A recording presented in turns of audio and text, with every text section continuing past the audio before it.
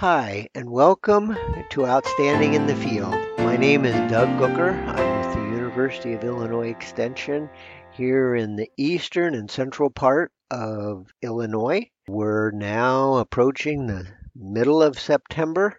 Harvest is coming, so we need to be aware of rural road safety. This part of Illinois, stretching across to western Illinois, we've had some drought that's affected our crop conditions in some areas. And then finally, we've got a local dinner on a farm coming up at the end of the month. That's what I'm going to be talking about today. Now, rural road safety. It's that time of the year again. Lots of our rural roads are used by commuters to go back and forth to work or to school. So we're going to have to watch out for those people that are used to driving 55 plus miles an hour down the roads because they're in a hurry to get to work or school.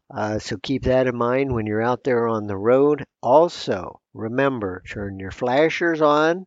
I see most guys do that. Make sure that your SMV emblems on the back of your harvesting equipment are cleaned before you get on the road leaving fields, because a lot of times, and right now we're real dusty, they get so dust covered that you really can't see them and they're of little value.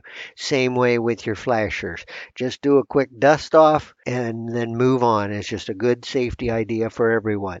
Finally, remember, texting is illegal, not only in cars, but also in farm equipment. If you're involved in an accident and they found that you were texting on the phone, you may be the responsible party, even if it was the other party's fault. So keep that in mind and tell your young employees that as well. We're in a moderate drought here across parts of eastern and central Illinois, stretching to west central. It goes from southern Champaign County through parts of Piatt, covering most of DeWitt, quite a bit of Logan, and then into Cass, Menards, and the northern portions of Sangamon and Morgan County. And in this area, the crops are under a lot of stress, so I've been noticing a lot of insects out in here. Particularly, we're seeing a lot of stink bugs, which may begin to show up as some damage in pods as we get into harvest, and damaged seed, as well as Cercospora leaf blight that causes the purple stain. The corn, once again, we're seeing insect damage on the ear tips, so that's leading to Aspergillus ear rot. We're also seeing Fusarium ear rot, the purple.